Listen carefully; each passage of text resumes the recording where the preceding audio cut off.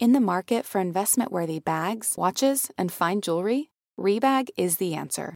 Rebag is a luxury resale platform where each piece is carefully inspected by experts to ensure quality and authenticity. Use Rebag to buy and sell finds from the world's top brands, including Louis Vuitton, Chanel, and Cartier. Head to Rebag.com and get up to 15% off your first purchase as a member with code REBAGNEW. Shop today at Rebag.com. That's REBAG.com. And use promo code REBAGNEW for up to 15% off your first purchase as a member. Betches Media presents. If you feel depressed and if you feel anxious and you feel confused, you know what? Welcome to the club. Gazpacho police. Oh my God! What a stupid son of a bitch. He believes that it's a woman's right, it's a woman's body, and it's her choice. The Betches Sup Podcast. Sayonara, sucker!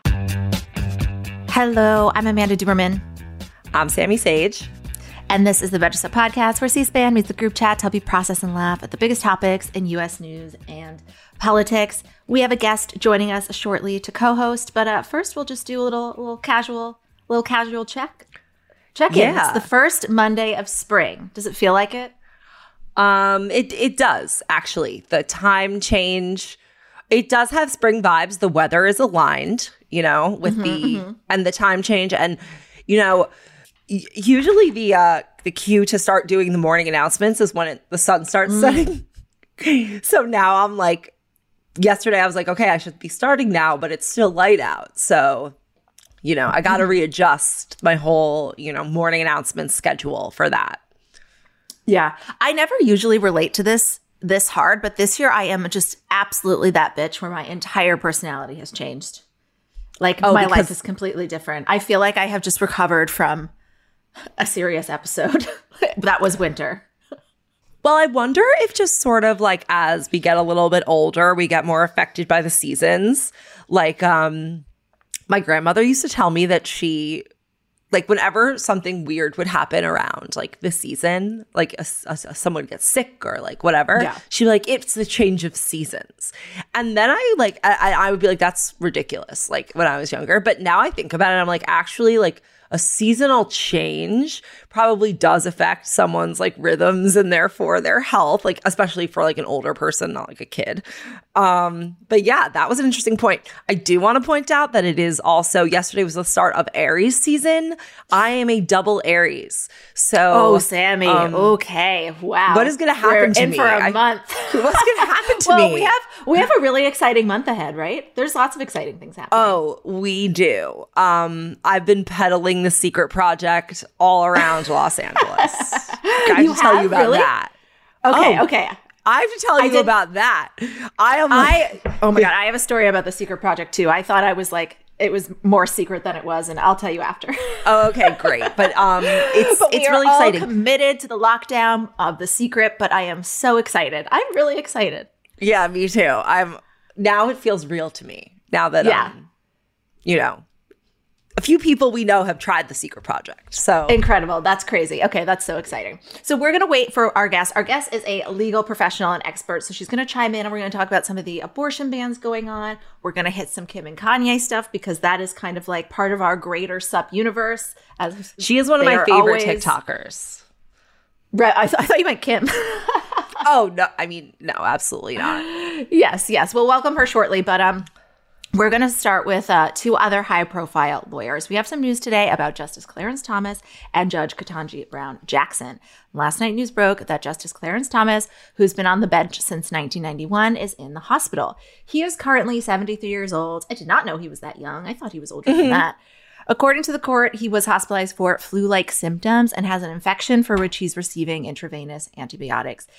I read this morning, it sounds like he is improving and that his prognosis is good and that he might participate in some virtual hearings. Yes, I have heard the same. Yeah. Yay. Okay, I'm just gonna bring this up because obviously it's on everyone's mind and I'm not like the first person to suggest that people think this.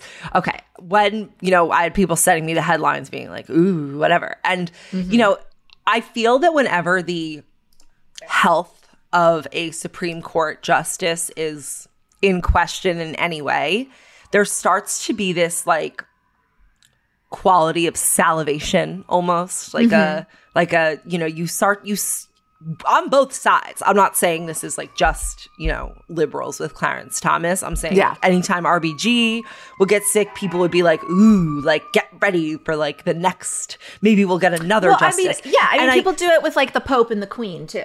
Totally. But I think it's different with that because like the Queen, you know who the next person is, whereas this is like the Supreme Court is like a scorekeeping thing, in a way. It's like, oh, now we'll have a 5-4, whatever. Yeah.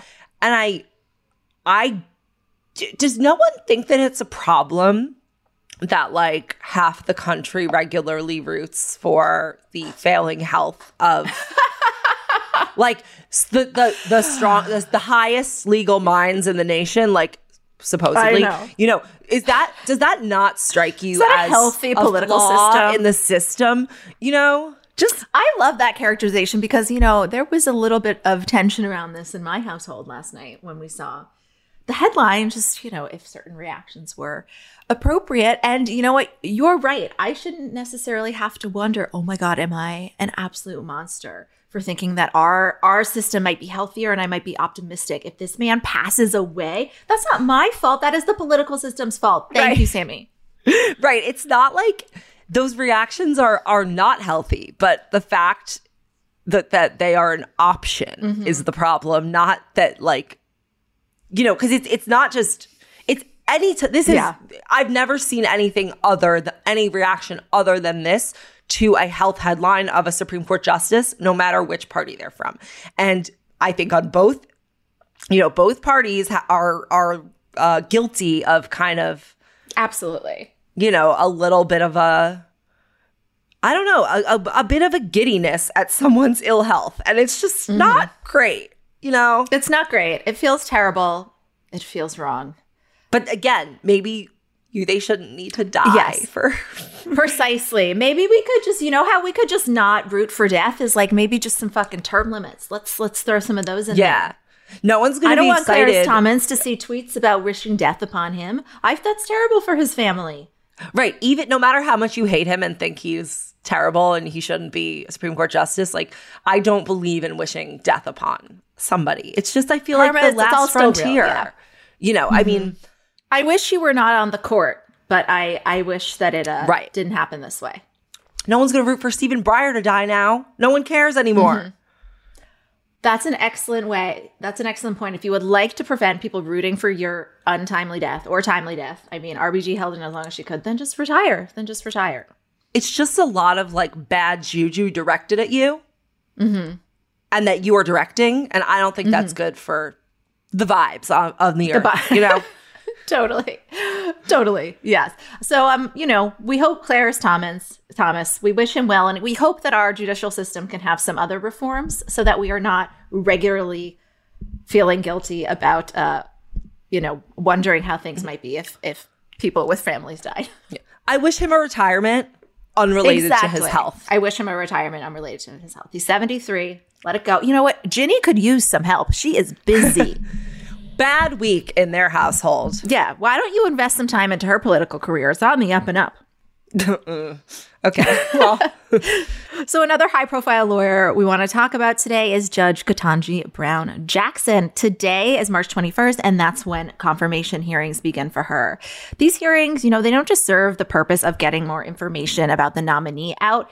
They are a time when, typically more people are paying attention, although I don't know if that's the case this time. The stakes are high, but it's not going to shift the balance of the court. A liberal has retired. A liberal will most likely replace him, but it still gives senators like a couple minutes to kind of do whatever they want, liberals and conservatives. I mean, we look back at Amy Coney Barrett's hearing and the threats to, healthcare didn't end up necessarily materializing, but the Democrats used all of their time talking about it. And we're going to see similar things from Republicans today. We can expect Senate Republicans to absolutely pummel Judge Brown Jackson with the relevant questions. She's extremely qualified, so in the absence of any real concerns about her background, we might hear them suggest she is soft on crime, although they probably still will go after her background, even though she has way more experience than Amy Coney Barrett did.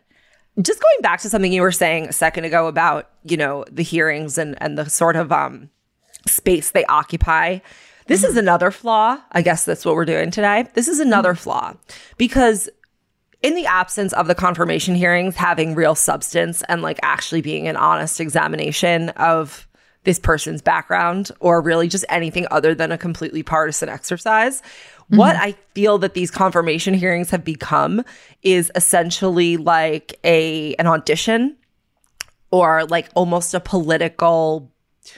opportunity to create political sound bites. I mean, that's not a revolutionary thought, but I think it's sort of like, oh, if you get on the Judiciary Committee and there's a controversial hearing, then you get to, maybe you'll get Kamala Harris, I mean, you could argue that sort of like made her political career or really took it to the next level in terms of like her ascent to where she is now.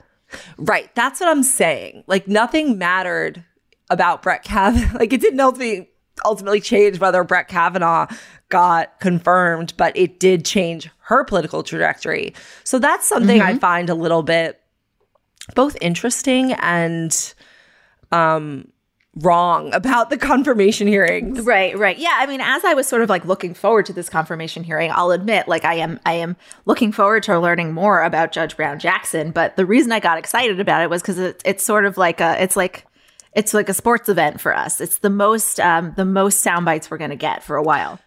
Wait, you know what's funny? Literally, my friend just texted me, oh, the Supreme Court hearing starts today. Wonder what ridiculous sound bites are going to come from that. Like, exactly. That should, and I mean, that was spontaneous. Like, as we're having, this literally just happened as we're sitting here. So it pops funny. up on my screen. Today's episode of American Fever Dream is brought to you by Nuuly. Have you ever felt that fast fashion ick, but can't always afford the super high-end stuff? I have a solution for you. It's Nuuly. Nuuly has everything you need to bring your closet up to speed for the season without breaking the bank. Free your closet of impulse purchases and skip the buyer's remorse by renting instead. Nuuly is a subscription rental service, and for just $98 a month, you get your choice of any 6 styles. They also have inclusive sizing, up to 5X, as well as petite and maternity. You get fast, free shipping and returns, and professional cleaning and Nuuly's state-of-the-art laundering facility. No laundry for you to worry about. This is the best. You just put it back in your box, send it out, and before you know it, you've got your next one. And you always have the option to buy what you love for sometimes up to 75% off. I bought the Rachel Antonoff pasta puffer from them. I was obsessed with it, like everybody who tries it is, and it was completely sold out everywhere else. So I felt like I really, really had an in there. So thank you, Nuuly. Nuuly is an amazing value at $98 a month for any 6 styles. And right now you can get $20 off your first month of Nuuly when you sign up with the code FEVERDREAM20. Just go to NUULY.com. That's Nuuly with 2 U's, and enter the code FEVERDREAM20 and sign up to get $20 off your first month. That's NUULY.com, Nuuly with 2 U's with code FEVERDREAM20. Nuuly subscription clothing rental. Change your clothes.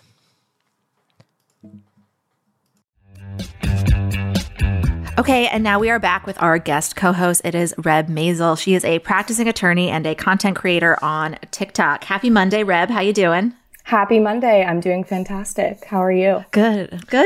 So I want to start by familiarizing our podcast audience with what you do on TikTok in case they don't know. Tell us how you first started talking about lawyer life on the platform and what else you kind of use it for. Right. So I graduated from law school in 2020, which was not an ideal time to be graduating and then studying for the bar. And I was living with my parents back home because of quarantine and everything, studying for the California bar, 9 hours a day, 6 days a week, absolutely miserable. And my younger sister is 6 years younger than me. So she's Gen Z. She keeps me young, and she bullied me into downloading TikTok. And so during that time, I used it as my only creative outlet to be anywhere but in my own life and studying torts. So it just evolved from there. I took the bar, and once I found out that I passed and then was sworn in to the California bar, I posted a video about it. It blew up a little bit, and I realized that all of the comments I was receiving were a lot of positive responses, but then a whole lot of negative feedback and doubt about my abilities as an attorney because of my age or how I look, or, any other thing they can point to, me being a woman. So I thought, you know what? It's about time that younger girls and younger women deserve to see someone that looks like them or is their age or has their sense of humor on this platform and also an attorney. So that's how it started. I love your TikTok. I Me too. could watch them for so long. Well, you have this segment where you just read court transcripts for like several minutes, and I don't really know what is it about them. They always hit, they always go viral, and they're not. I think what you do, our audience will just have to go look at them, but they manage to be very funny. But they're not mean-spirited. Like, you find interesting things happening to people that are probably going through something troubling in their lives, but they're kind of, you find situations where they're kind of taking agency over it in a hilarious way. Right. I think that lawyers can attest to the fact that court is nuts. It's nuts. and it's nuts beyond what we see on Law and Order, like, you know, court TV. Yeah. Honestly, half the time, all of that is based on very true stories. And unfortunately, but fortunately, attorney-client privilege, confidentiality prevents attorneys from really talking about their most insane cases, their most insane moments in court. But, you know, public court transcripts, those types of things that are accessible and can be released, people don't appreciate enough, especially in the age of Zoom court, which, you know, as you can imagine, Zoom court with people, you know, zooming into hearings with all sorts of names and outfits and locations. It gets interesting. And I think that, you know, having a sense of humor about this field and in the courtroom can take you so far in your career. I understand that I'm young and I don't have the experience that many older attorneys do, but I've had so many older attorneys, men, women, all ages, reach out and say, thank you. I'm so happy you are shedding light on this. Also, I have some great submissions. And I say, give them to me. Fantastic. Yeah.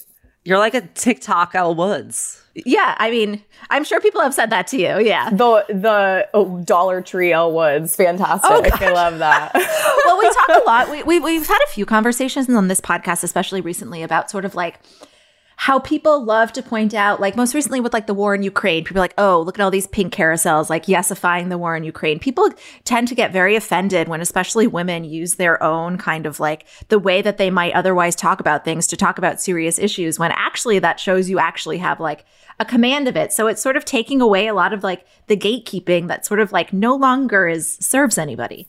Exactly. And with so much of what's on TikTok and so much content on the app, it's women who understand the issue enough to make it satire and to put it into this high. Honestly, I believe that, you know, the Valley Girl voice, the satirical takes that we have on current events, on legal issues can be so helpful to make them accessible to people who might not want to read a 23-page Reuters article about XYZ, this conflict or another. And the fact that, you know, I've seen as well, women are so often ridiculed or, you know, given hate for what people see as dumbing something down. I don't see it as dumbing something down. I see it as bringing it into a level that other people simply can't. You are not educated or more intelligent simply because you're using a thesaurus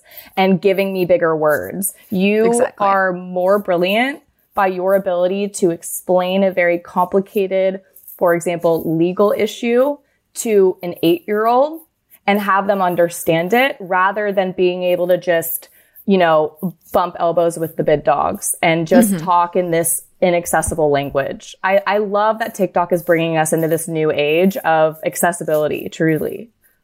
So you understand why we set out to do this podcast and literally everything. Like, that is all what it was about. I mean, I was going to say, the reason I know you're so smart is because I know from Real Housewives of Orange County that the California bar is very hard to pass. Obviously. Oh, yeah. Yes. I mean, that's the only way to gauge it, really. Whatever the housewives tell me about my career is Bible. That's what I'm going to believe. So 100%. I think that what you just said about like the ability to explain something simply shows that you actually understand it, rather than like the ability to only speak to other experts where you're all just like a circle jerk of jargon and it also becomes meaningless to the average person who you are supposed to be serving as a lawyer. But that's a whole other, I know we could talk about that all day. I know. I think the court transcripts too demonstrate how little people know about the legal field and the legal system. And I'd love to be a catalyst for at least a few more people understanding some concepts that they should definitely know. Like, hey, maybe it is what it is isn't necessarily a proper plea in court. You should say guilty or not guilty, not just whatever, Your Honor. Just a tip. Exactly. Not legal advice, just a tip. Yeah. Well, as we were talking about sort of like people, usually they are men trying to gatekeep and make things seem more complicated than they are. Wanted to touch base with you a little bit about the beginning of the Senate confirmation hearings for Ketanji Brown Jackson. So we were chatting before you got on about how a lot of times the politicians use this mainly just to grandstand. And because Ketanji Brown Jackson is so qualified, we might not see any really effective, they're going to try. We'll see how they land. They're definitely going to try to undermine her. But we've heard that specifically Josh Hawley is going to play into, his party has this obsession with connecting Democrats to child sex trafficking.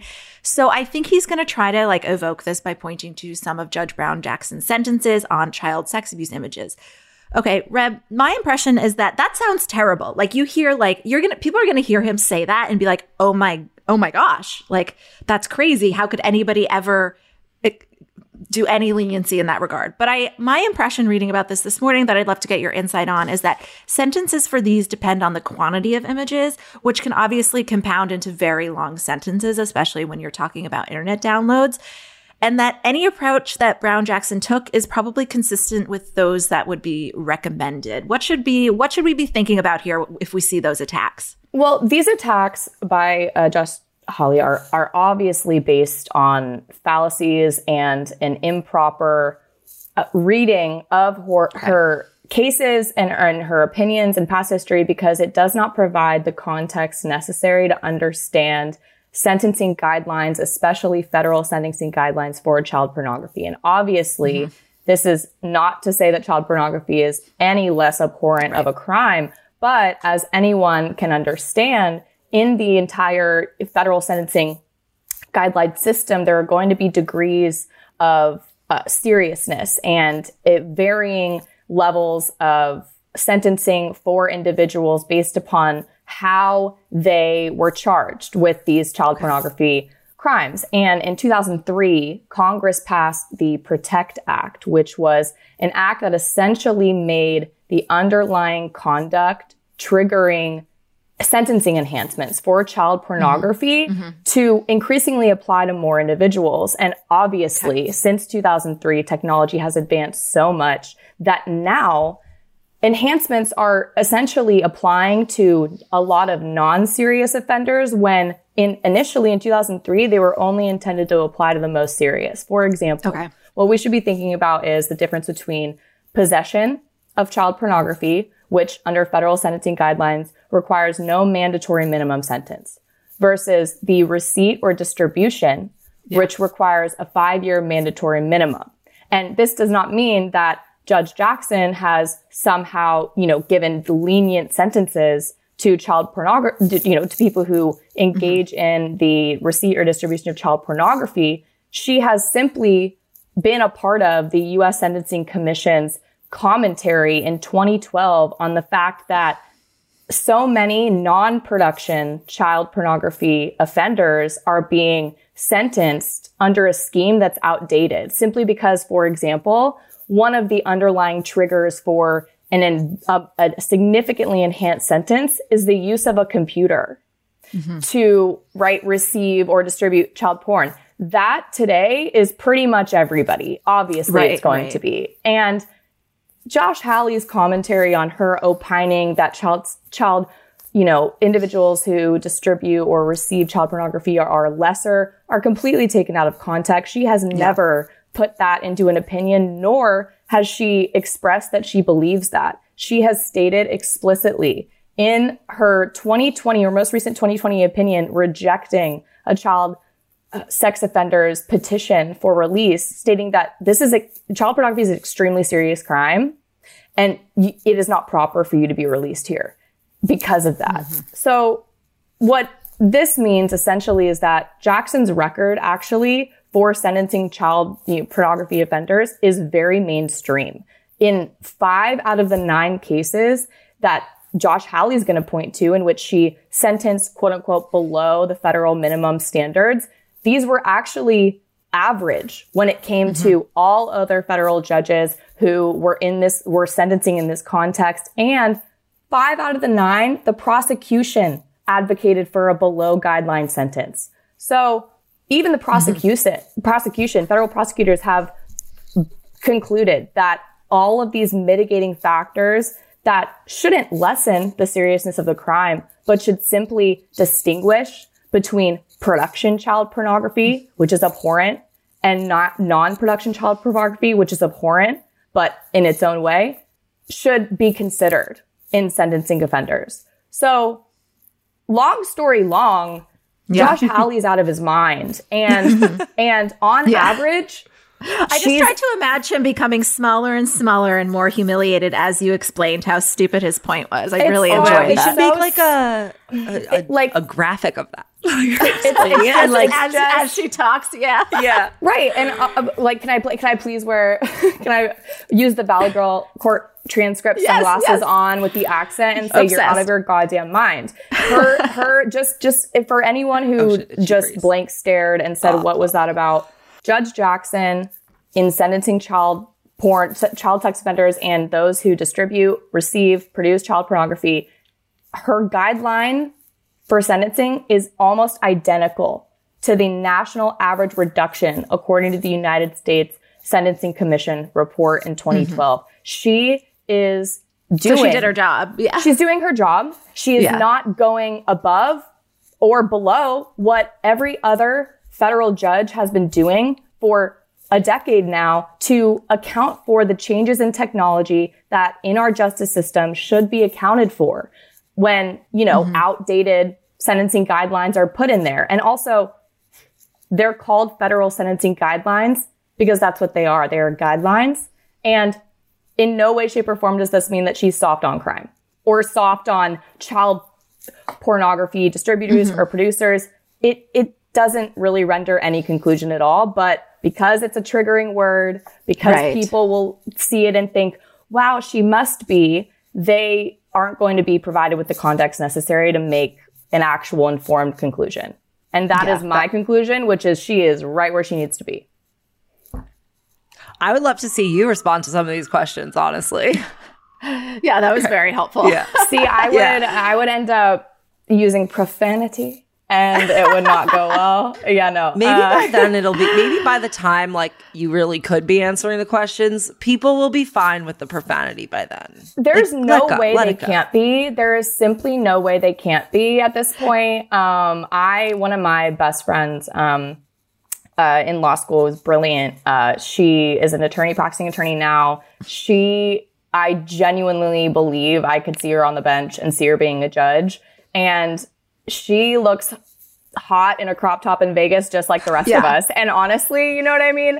There's just simply no way. Maybe Connie Barrett did too, but there weren't pictures of it everywhere. So yeah, that's a really interesting, thing to look forward to as well, as we have people like in the next decades that are going to, be in confirmation hearings who have had, a lifelong internet presence. Absolutely. I could only be happy about knowing that I, Snapchatted or DM'd or, shotgunned a beer with the future United States Supreme Court Justice. I would love that. Love that. Yeah. I mean, so Brett Kavanaugh did it too. It's not like they were doing it. It's just they didn't write it in their calendars. Thank God for Brett that he did not have an Instagram. I mean, he journaled all of his transgressions. He just wrote it down. You better believe he had a calendar. He had a goddamn task by task outline of what he was doing every day. But today's day and age, right, where social media is too much. It's just too much. Yeah. No. So, Reb, you have to explain to us what is going on with SB8. I feel like I've been able to follow what's going on with it pretty closely up until last week. I am confused and I am scared. Most recently, the Texas Supreme Court said state licensing officials can't be sued. The Supreme Court had left a narrow window to pursue that. Lots of headlines last week referred to this as a failure of the last attempt. The door is now closed to block the Texas law. That cannot be true, right? Please tell me that's not true. Is there ongoing state litigation here? Is there anything that's facing the Supreme Court about abortion that could block this? I mean, what is the next 6 months of this look like for abortion in Texas? It's not the end of the road with challenging this law. It's simply closing an avenue that would have been helpful in getting it struck down faster. And I can explain just by giving context to those who aren't aware really of SB8. SB8 is a Texas law that essentially provides private citizens the avenue to sue abortion providers and other individuals for, essentially getting an abortion prior to a certain point. It's the 6-week mark, I believe. Yeah. And here, the law, by its own language, by its very artful language, only provides private citizens the ability to enforce this ban against providers, against medical professionals, and what the Texas Supreme Court essentially just struck down is the medical providers' attempt to sue Texas licensing agencies, right? State agencies for their enforcement indirectly or directly of this law. And essentially what the Texas Supreme Court ruled is that it doesn't authorize any state licensing agency to enforce this directly or indirectly, which is kind of a positive if you think about it, right? They're basically saying, oh no, only private citizens can really enforce this. So you don't have standing to sue these, licensing agencies, these people. But the problem with it is that means that in order to have standing to sue under this law and actually challenge it is to wait for a private citizen to actually initiate and file lawsuits against providers under SB8 in order to get it heard before first a state court, and then, if it went up the ranks, it could potentially a final state court judgment on it in that context could then potentially be appealed in federal court. But again, it's making the process for it more complicated, and also it's essentially requiring that you wait around for individuals to be sued, or for state officials to indirectly or directly attempt to enforce SB8, which would then provide them grounds to sue under it. But actually attacking the constitutionality of the law, it's not over. There are 12 pending cases right now, I believe, in Texas.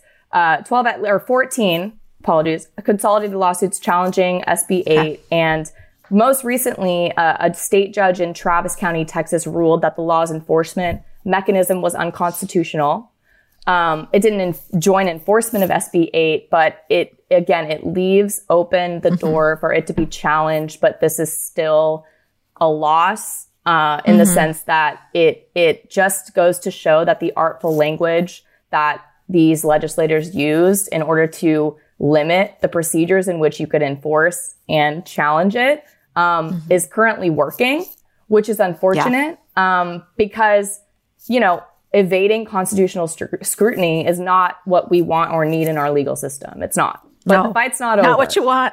No, not what you want. The fight's not over, though. So then I assume that's just sort of like, if you've ever sued anyone before, like that's a process that takes time. So those are just sort of moving through Texas like normal old cases where people sue each other and there's no hustle. Like that'll just have to play out. Well, yeah, those would have to play out. But, the positive is that when lawsuits that are actually authorized by SB8 actually are initiated and are followed through, then the constitutionality of the law can be challenged in that context. It's just, more difficult to get it to federal court or more difficult to have standing to challenge the law when there are not a lot of people who are actively enforcing it, if that makes sense. Because the only people who can enforce it are the private individuals suing. So it's just, one big wheel and circle of a bunch. It's like the meme with a bunch of people pointing guns at each other, the Spider-Man. Yeah. They're pointing guns at each other, just waiting for the next person to go. That's what this feels like now. Has this happened yet? Like where a random person sued a provider or a person for getting... Well, that's the 14 cases. I know of a San Antonio gynecologist named Alan Braid. His abortion clinics joined the other plaintiffs in Whole Woman's Health versus Jackson. Basically, he announced that he had deliberately violated the law. Yeah. And in response, 3 plaintiffs have filed SB lawsuits against him, who now can respond arguing that the law is unconstitutional. So, hit Dr. Braid in an effort to, get somebody to sue him under this law and try to open up more avenues to challenge the constitutionality of it. That worked. And obviously the 3 plaintiffs who filed those lawsuits, they're aware that, the constitutionality is going to be challenged. But again, it just goes back to Texas state courts, what's going to happen there. We're going to have to wait for it to go through the system and then potentially be appealed to federal court. Got it. I think what we're kind of talking about here is maybe something that is not as widely understood by people who are not court watchers, which is that there are people who actively take cases and do actions so that the constitutionality of certain laws, especially when it comes to like hot topics like abortion and guns and that sort of thing. Correct. There are people who actively are like working towards either getting this law to be ruled constitutional or not. So it's not like this guy did an abortion and then he got like reported. It's like there's like a real structure around all of this.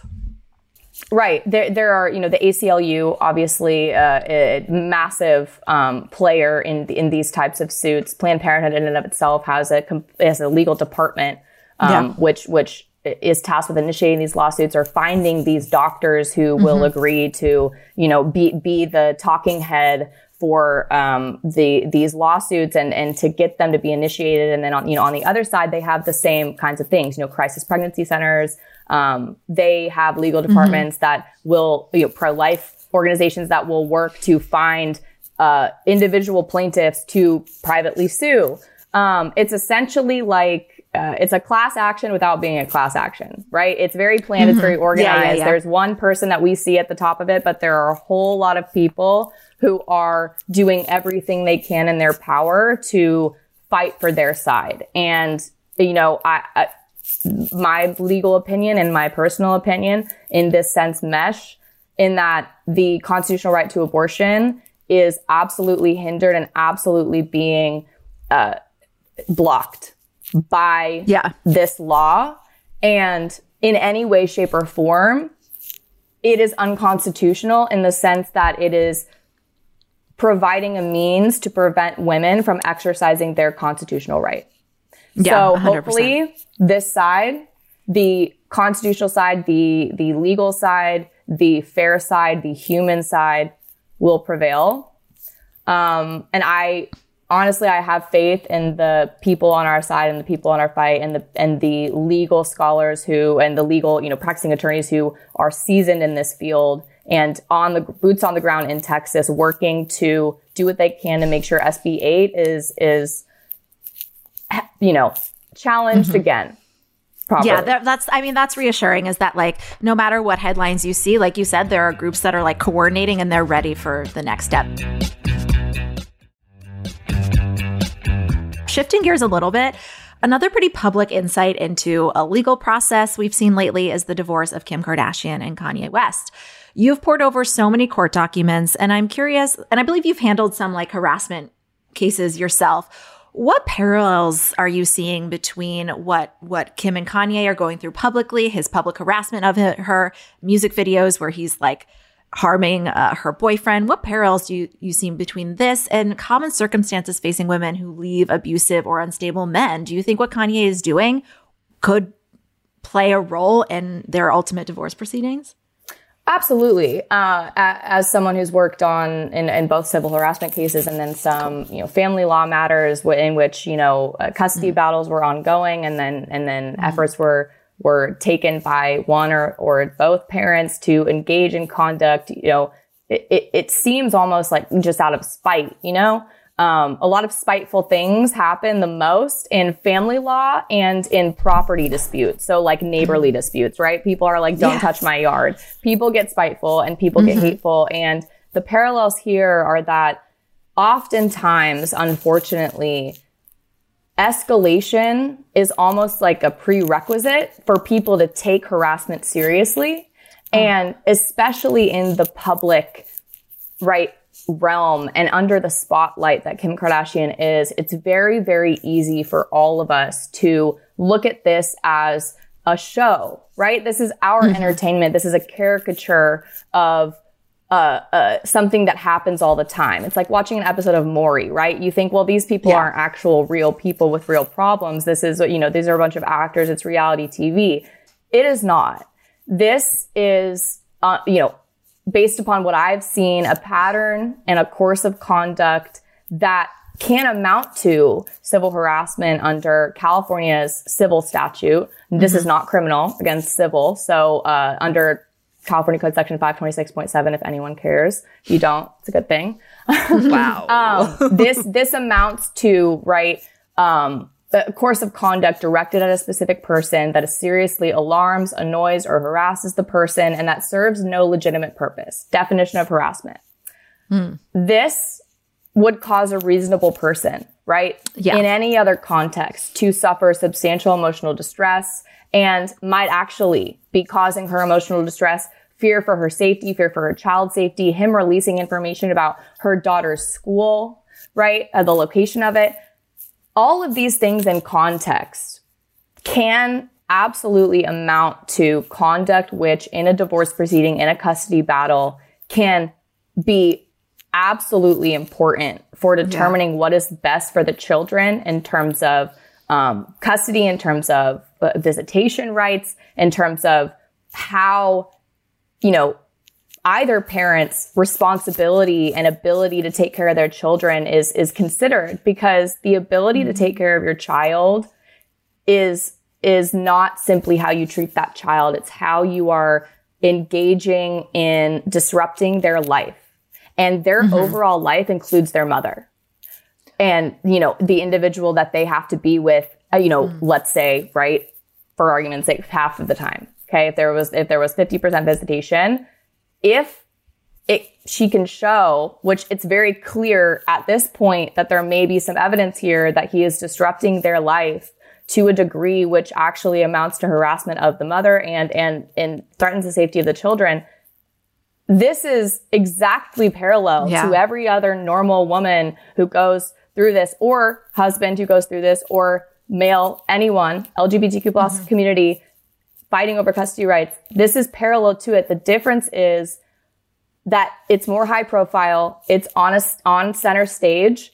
And honestly, the seriousness with which everyone is taking it is shockingly about the same, which is, he's just expressing himself. He's not actually being violent, XYZ, all of that. And we hear this time and time again in the legal field until a woman is actually harmed.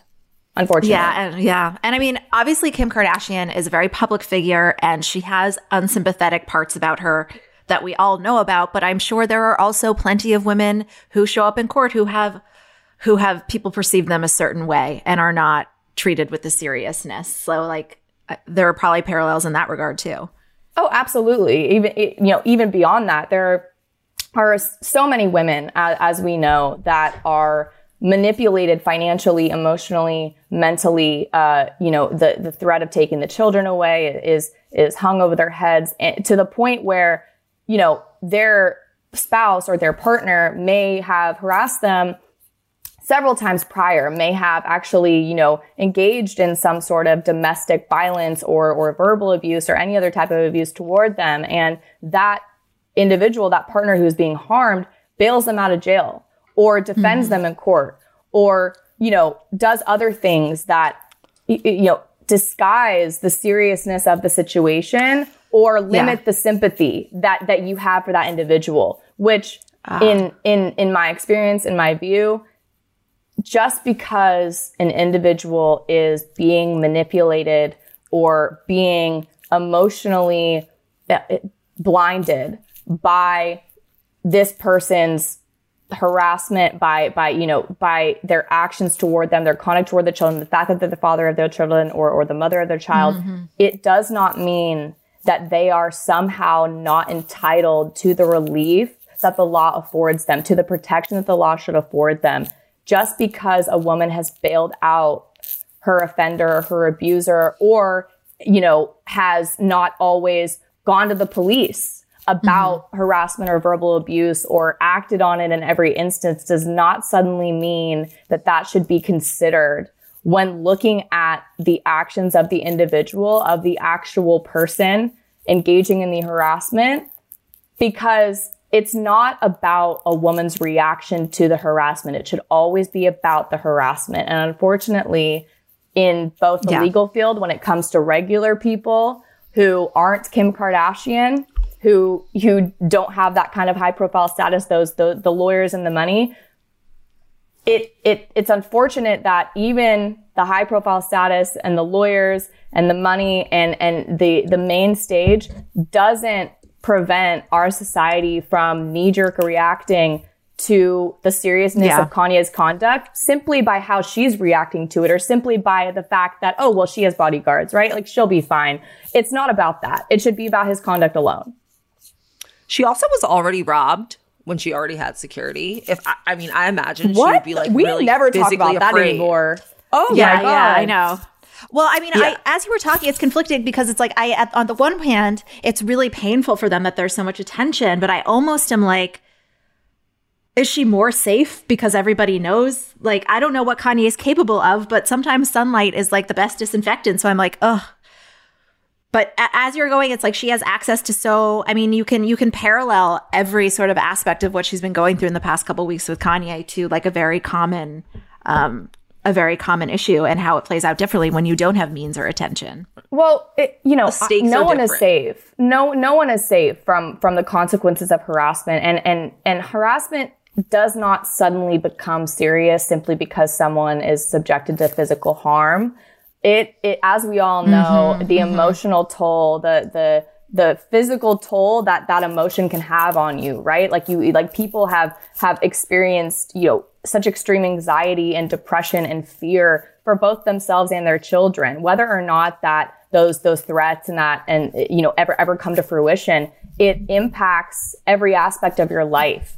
And I think that regardless of how, protected a celebrity might be, like Kim Kardashian physically, she's never going to be protected emotionally from how it feels to be a parent in this situation. And also, we've seen so many instances where, the amount of bodyguards or the amount of money to buy all this production or weapons or all of that do not stop abusers from bringing those threats to fruition. I was just watching on Netflix the new show, the Worst Roommate Ever, something like that. There was a woman on one of the episodes who was was in the army for 12 years. She had done 2 tours in Iraq.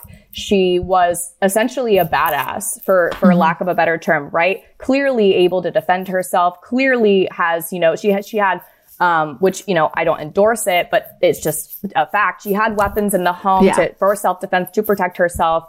And she had called the police 2 weeks prior to an incident, basically saying, hey, I'm concerned about this individual, to notify the police that if she ever did anything, it was out of self-defense. She basically said, I'm going to hurt this person because he's going to hurt me. She was murdered by the person who was essentially threatening her, harassing her. And it just goes to show that there's no right way to go about reacting to harassment, and there's no right status to be. Whether you're the richest person in the world with the most security, or the least fortunate person living with, a Cheeto for your lock on your front door, with bars on your windows that can just crack open regardless. It's just shocking to me that we as a society are just so trained to assume everything's fine until it's not. We should just assume that we should prevent this stuff, right? Or we should treat it as serious as it is. Yeah, it's hard to imagine how we can shift from it like being women's responsibility to not get violently harassed and abused. And could start with like the physical harm does not need to be the first point at which law enforcement that or was really someone steps a good in. point. Like, that is, I think, the clearest issue, because the first thing someone does to you is not going to be physical. Otherwise, that's just like a random assault. That's not harassment. The barriers are like, the lines are really erroneous. Because I mean, last week we were talking about how they reauthorized VAWA, but not with the boyfriend loophole still there. So it's like, okay, if you happen to marry the guy that's abusing you, he can't get a gun. But if you didn't, well, you're sorry. Exactly. Right. And again, why is escalation a prerequisite to someone being taken seriously? It makes no sense. And truly, the laws around it and behind it are difficult to reconcile, because you can get restraining orders, civil harassment restraining orders in California for conduct that does not equate to physical harm at all. It can be threats, it could be emotional abuse. Ariana Grande successfully recently, I'm not sure how many months ago. Time is an enigma to me. Yeah. She successfully got a civil harassment restraining order against an individual who had been coming by her house and all of these things, right, and threatening her and all of that, and that was enough to get this restraining order on paper. But unfortunately, right, in order to enforce this restraining order and to actually get this individual to be punished for violating it, they have to violate it. You have to wait around for them to actually do what they said they were going to do, or continue to bother them in different ways, shape, or forms. And it's one of those holes in the law that so desperately need to be filled by something that actually makes women and other individuals who get these restraining orders to feel like the law isn't just a piece of paper that isn't going to stop a bullet. It's just not. Yeah. So I feel like we need to have you back for a whole show just on like the arbitrary holes in the law that leave women very vulnerable. But I think we'll wrap up there for now. Reb, where can people find more of you? You can find more of me at Reb Maisel, RebMasel, on TikTok, on Instagram, on Twitter. Message me, comment, DM. I love law students, I love lawyers, and I love anyone who absolutely knows nothing about the law, because I need more of that in my life too. So okay, perfect. I love Thank you for having lawyers. me on. I love lawyers is not a sentence you hear like that much. Just saying. And rightfully so. Rightfully I don't say it in my household very often. I don't think I've ever heard anyone say I love lawyers. No, and I'm like, I would never date a lawyer. That's a rule of mine. So okay. No. I'm engaged to one. He's not too bad though. He's not too bad. Okay, so lawyers don't slide into the DMs for that purpose. Yes. Only for advice. Only for advice, not for solicitation. Unless you're the exception to the rule and you're 6'5". Yeah. Okay. Precisely. Fine. That's a prerequisite. Or a future Supreme Court justice, maybe. Period. Those three. Okay. Until the end of democracy, I'm Amanda Duberman. I'm Sammy Sage. And this is the Betches Sup Podcast. Bye. The Betches Sup Podcast is produced by Amanda Duberman, Jorge Morales-Pico, and Sean Kilby. Editing by Jorge Morales-Pico. Social media by Amanda Duberman. Be sure to follow at Betches_Sup on Instagram, Twitter, and TikTok, and send us your emails to suppod@betches.com. Betches.